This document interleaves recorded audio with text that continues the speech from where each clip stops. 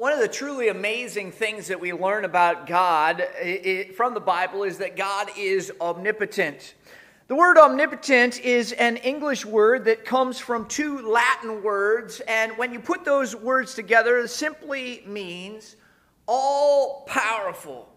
Wayne Grudem refers to the doctrine about God, and he says this about it. He says, it reveals that God has all power to do what he decides to do. God is all-powerful. Can you say that with me together this morning? God is all-powerful. It's one of the great truths that we learn from the Bible that should inspire us with awe and wonder. And that's not just true in our day. Throughout history, the history of humanity, followers of God have been inspired and filled with awe when they reflect on the great power and majesty of God. There's one writer in the Scriptures whose name is Jeremiah. He's known as the weeping prophet in the Old Testament, but there's a point where in Jeremiah's life he is in awe and he is filled with wonder at the power and majesty of God. Let me show you this by putting it on the screen.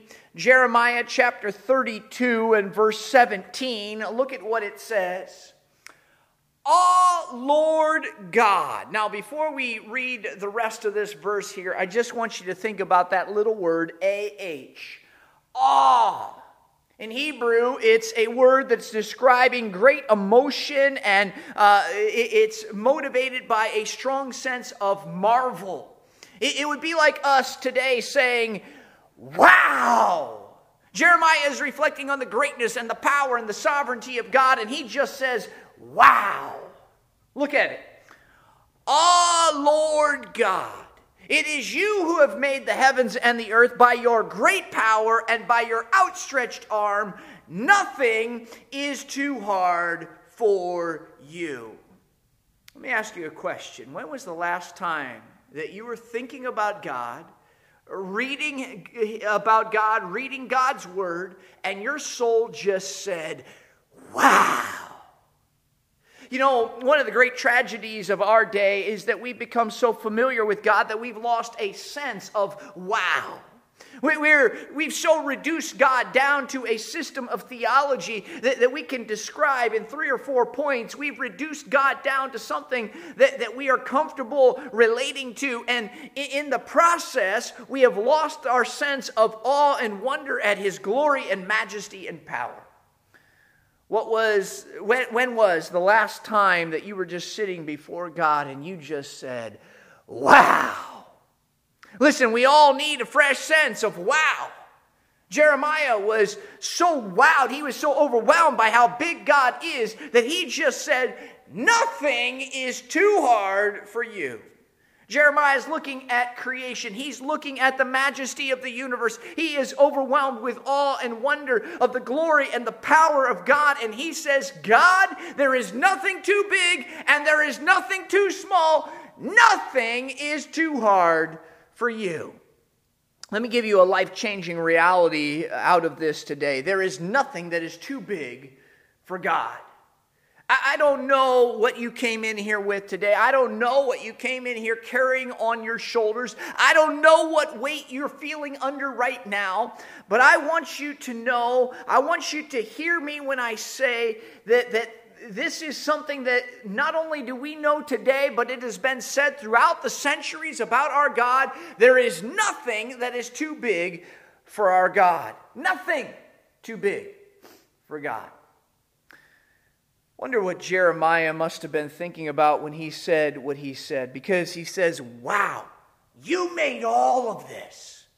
He must have been standing outside. He must have been looking up into the heavens, seeing all of the stars. Maybe he thought, where did all of this come from?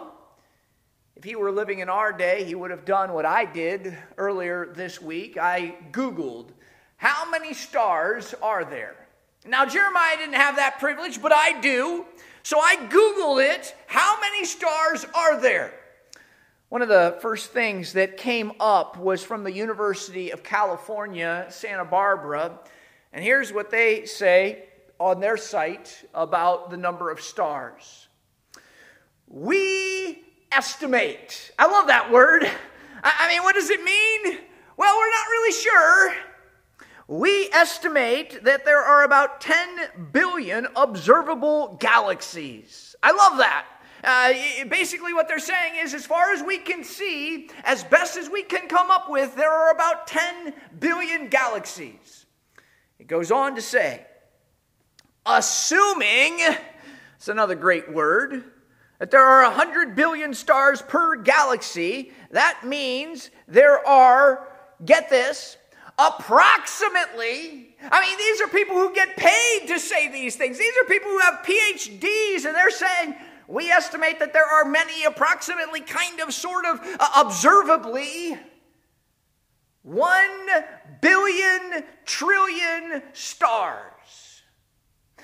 Let me show you that in number form. We're going to put it up on the screen. It is a 1 followed by 21 zeros.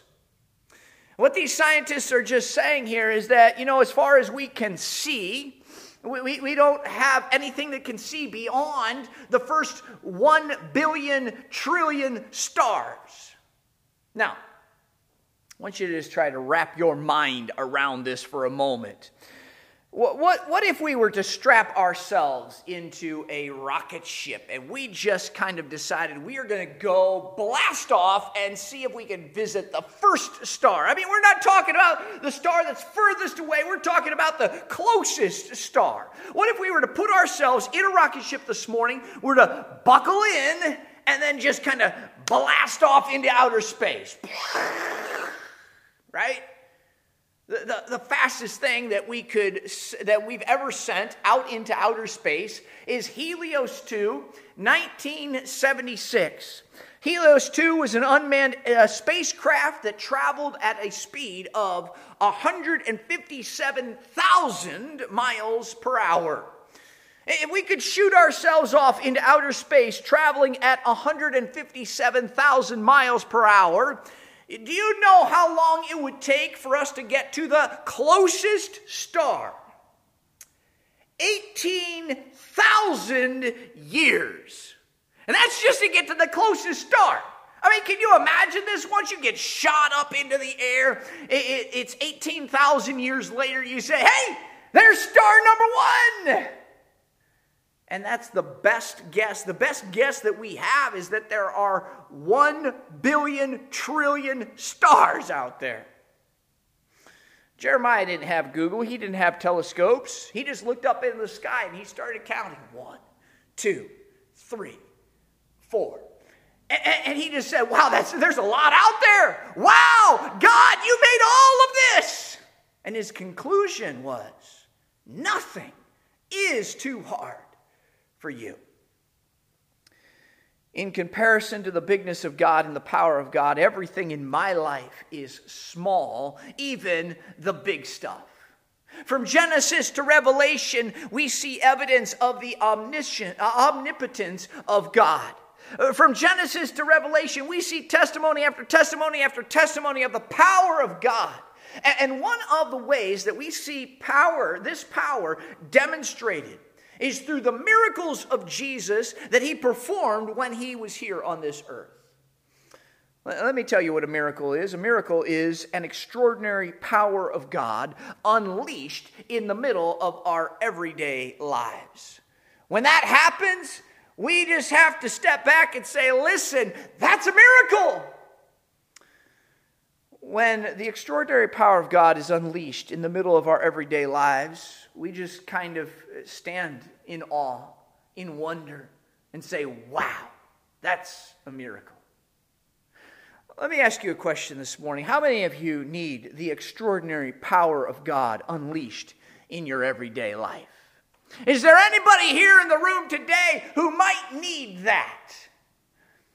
Over the next several weeks, we are going to look at a few of the miracles that Jesus performed. We are going to learn some things from the lives of the people who experienced this extraordinary power of God in their everyday lives. We are calling this series Miracles, Extraordinary Power, Everyday Life. This morning, we are going to start in Mark chapter 5. And so if you've got a Bible, I want to invite you to turn there. Join me in Mark chapter 5. Again, we are going to be examining some characteristics in the lives of these people who encountered the power of Jesus in their lives. But I want to just say something here at the beginning that I think is super important for us to hear, that I want to be very clear about, that I want you to hear. And so if you're turning in your Bible, just stop for a moment here, and I just need you to listen to what I'm about to say, because this is super important, okay? Here it is. We cannot manipulate God onto our agenda. Listen, this is not a series that's entitled How to Get Your Miracle. We are not trying to sell some kind of clause, special miracle clause that you can buy later on. We are not going to be distributing bottles of oil. That is not what it is that we're doing.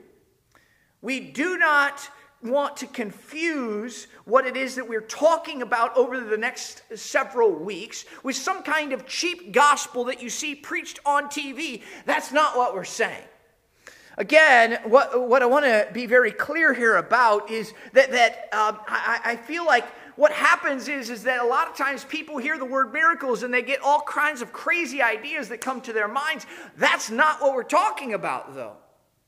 We cannot manipulate God onto our agenda, but we can learn some important lessons about how God invites us to live with Him and to experience His power, should He, in His sovereign will, decide to display His glory in our everyday lives in that way. And so that's what we're going to do. We are going to learn some characteristics. We are going to try to bring those things into our lives. And then ultimately we are going to submit to the sovereign will of God, understanding that His plans are far better than any plans that we might have. And so with that as a bit of the foundation here this morning, we want to read from Mark chapter 5. And I want to begin in verse 21. We'll put these words up on the screen. Here's what it says. And when Jesus had crossed again in the boat to the other side, a great crowd gathered around him, and he was beside the sea. Then came one of the rulers of the synagogue, Jairus by name, and seeing him, he fell at his feet and implored him earnestly, saying, "My little daughter is at the point of death. Come and lay hands on her so that she may be made well and live." Now, this is not the miracle that we're going to be studying here today, but it's here, and I just wanted to read this in order for you to kind of see the context of what's going to happen next, because this is the story that we're going to be looking at. So verse 24 picks it up, and it says, "And he went with him, and a great crowd followed him and thronged about him." So here is Jesus. He is walking on the streets. A multitude, a crowd, hundreds of people are pressing in around him. Verse 25. There was a woman who had a discharge of blood for 12 years, and who had suffered much under many physicians, and had spent all that she had, and was no better, but rather grew worse. She had heard the reports about Jesus, and came up behind him in the crowd and touched his garment. For she said, "If I touch even his garment, I will be made well."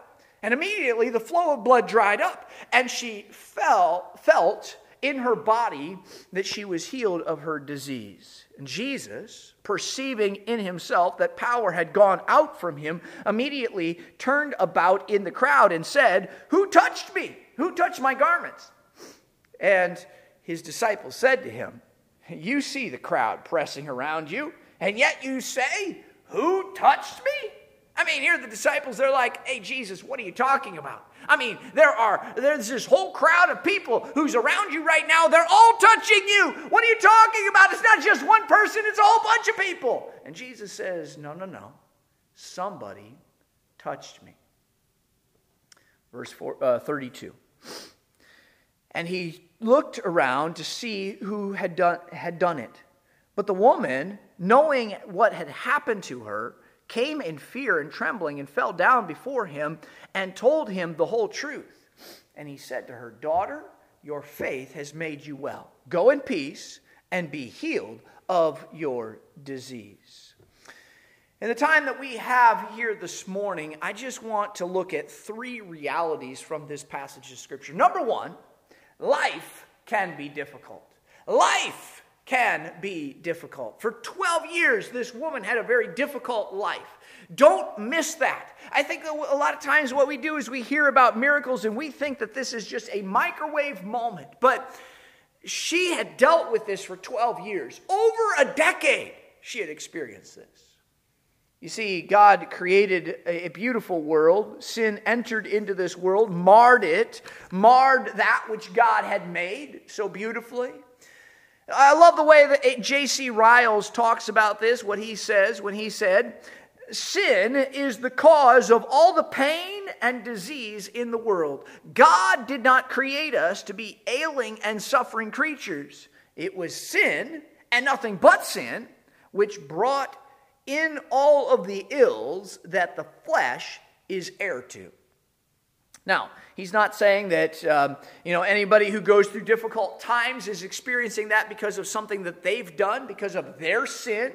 What he's saying is that humanity and creation as a whole is theologically experiencing what we call the fall of humanity. That when sin entered into the world, creation fell under the curse. And one of the applications of that is that disease and sickness, hardship and death came along with that.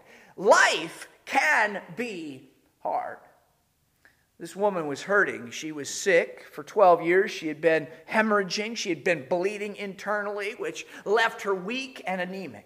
The Bible says that she had been abused by doctors. In fact, the word that Mark uses here literally is that she endured much, that she suffered. It's the same word that's used of Jesus in the last parts of the Gospels when it talks about the suffering that he went through, the passion of the Christ, the crucifixion. She had gone through a lot because the doctors in this particular situation had mismanaged her care. She'd spent every dime that she had. She didn't have any money left. She had exhausted it all on every remedy that was out there that had been offered. The Bible says that not only was she not any better, she actually had gotten worse. In fact, one writer said that she had lost her health, her wealth, and because of the nature of her illness, also her standing in society. Because she was a woman in that day and age, in that culture, with a sickness like that, she would have been declared unclean, unfit to live in the community with others. She had been alienated and ostracized. Her situation was completely hopeless. Have you ever been in a difficult place in life? Maybe you're here this morning, and right now you're finding yourself in a very difficult place. Maybe it's your health, maybe it's your marriage, maybe it's your relationship with your kids or your job, or maybe it's a financial situation that you're in. But as you sit here this morning, you feel like this woman. Maybe you felt this way for days, maybe for weeks, maybe for months, maybe for years. And maybe you're thinking, I didn't think that Christians were supposed to go through things like this. Listen, that's a lie. Don't believe it. In fact, listen to what Peter had to say about that. 1 Peter chapter 4 and verse 12, he says, "Beloved, do not be surprised at the fiery trial when it comes upon you to test you as though something strange were happening to you." He said, look, don't be surprised. There are going to be times in your life where it's going to be difficult. This woman was in a difficult place in life. But then she heard about Jesus. I love this great transition here in the text. Verse 26, she had suffered much. She spent all that she had. She was no better, but rather she grew worse. Verse 27, but after she heard the reports about Jesus, she was physically, emotionally, financially drained until she heard about Jesus. Do you know what I thought when I read that? I wonder who told her. I mean, have you ever thought about that? Who told her? I mean, was it a relative? Was it a friend? Was it some stranger just passing by? And when I thought about that, I thought, how many people do I pass by every day just like that? And all they need to go from helpless and hopeless to hopeful is to just have somebody tell them about the man who can change their life. What happened for this woman is that after she heard about Jesus, a flame of faith began to be birthed inside of her. And it wasn't perfect faith, but it was desperate faith. And that's the second reality that I want you to see here. Faith must be desperate. If you and I are going to experience the extraordinary power of God in our everyday lives, then our faith must be desperate.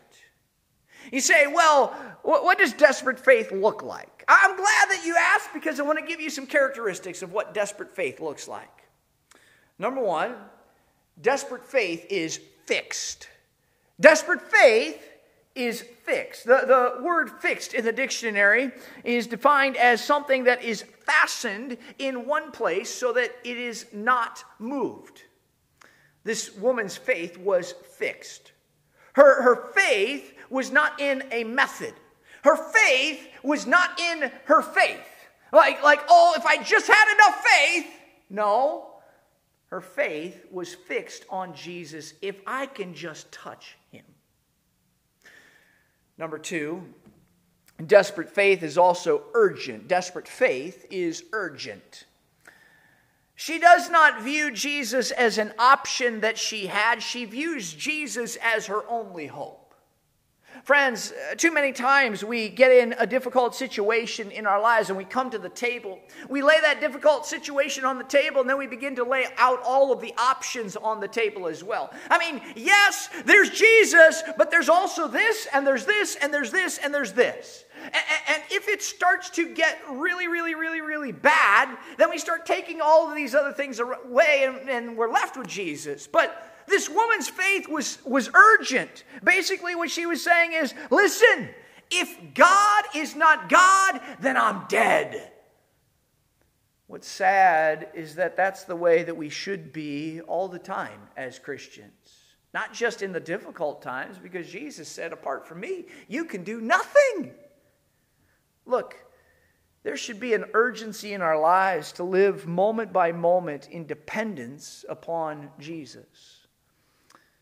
Number three, desperate faith is persistent. Desperate faith is persistent. I don't know how long it had been since she had heard about Jesus, but the wording in verse 28 implies that some time had actually gone by. Here's what it says in verse 28. For she said, if I touch even his garments, I will be made well. In the Greek there, when it says she said, the implication there is that it's talking about in the past, she had said this leading up to this moment, that she had said this over and over and over again, ever since she had heard about Jesus. She didn't know how to get to Jesus. She didn't know where Jesus was. She didn't really know who Jesus was. She had just had somebody tell her about Jesus, and she kept saying every moment of every day of every week of every month, I just need to get to Jesus. There was a persistence about her faith. And you can see it in what she said. You can see it also in what she did. There was a crowd that was pressing in around Jesus. There was a lot of people around him. And yet this little, weak, sick, anemic, outcast woman just pushed her way through the crowd. She would not be denied. I mean, she was going to get to Jesus. No one was going to keep her from him. Number four, desperate faith is expectant. Desperate faith is expectant. If I can just touch him, I will be made well. She did not say, I might be made well. She clearly expected God to move in her life. Expectant. Now, it wasn't demanding. She didn't know what the timing was going to look like. She didn't know whether this was going to be something that would happen right away or the next day or the next week, the next month, the next year, or maybe sometime out into eternity. But she just said, listen, if I can get to him, he will unleash his power into my life. This is not coming to him demanding in any way, where God's going to move and how God's going to move, that somehow we can move God onto our agenda. It's believing the promise of God that he has spoken to his people and he will provide, he will unleash his power in our lives. This woman's life was a living expression of Hebrews chapter 11 and verse 6. Says this, without faith it is impossible to please God, for whoever would draw near to him must believe that he exists and that he rewards those who seek him. This woman says, listen, I believe that he exists and I believe that he will do what he says he will do. All I have to do is touch his garments. Listen to the way that D. Edmund Hibbert writes about faith. He says, faith is this wholehearted attitude of a full and unquestioning committal to and dependence upon God as he has revealed himself to us in Christ Jesus. It is the proper human response to the goodness of God. When we approach God with our petitions, we must believe not only his ability to grant our requests, but also in his willingness to answer in harmony with his character and purpose. That's why the writer of Hebrews says we can draw near with confidence to the throne of grace so that we can receive mercy and help in our time of need. Desperate faith is expectant. But then number 5, desperate faith is bigger than me. Desperate faith is bigger than me. In verse 33, it says that when Jesus turned around, she came and fell down before him and told him the whole truth. You see, she understood that God's activity in her life wasn't just about her need. It was about his glory. If it was just about her, she could have gotten healed and just left, ran away, ran back home. But she came and she fell down at his feet so that everybody would know about his glory and his majesty. It's bigger than me. So life can be difficult. Faith must be desperate, but then a third reality is that desperate faith in difficult times invites the extraordinary power of God into my everyday life. Desperate faith in difficult times invites the extraordinary power of God into my everyday life. Did you hear what it said? Immediately. Immediately the flow of blood dried up, and Jesus looked at her and said, "Daughter, your faith has made you well." Listen, I can't explain everything about it, but here's what I know. God was moved by this woman's faith. As we draw our time to a close here today, I want you to just think about this in a very personal way. I want you to know that today you can experience God's power. Look at this quote from J.C. Ryle. He says, "Christ has not changed since the day when this woman was healed. He is still generous and still powerful to save. Today, you can experience very personally the power of God at work in your life." You say, "Pastor, well, why is it that we see God's power on display in the past or maybe in other places, but it doesn't seem so much that in the North American church today that there is the power of God on display like it is in all of these other places?" Well, let me tell you what I think. This is why. It's because we have a lot of crowds kind of pressing in around Jesus. But there's a very few number of people who are actually grabbing a hold of his garment. Listen, there are a whole lot of people who went home that day and who did not experience the power of God in their lives. They were in the same place at the same time around the same person, but there was only one who in desperate faith grabbed a hold of his garment and was changed. Desperate faith is not perfect faith, but it's fixed. It's urgent, it's persistent, it's expectant, and it's bigger than me. She did not care what anybody thought. She did not care what anybody was going to say about it. Look, friend, today you can experience the power of God. Maybe for you today, you're lost. That you have never been forgiven by God. You've never experienced salvation. You don't know Jesus Christ as your Savior and Lord. You don't know what it is to have a relationship with God. Let me tell you something. Today you can experience the power of God in salvation in your life. You may have come here and you're lost. You're separated from God.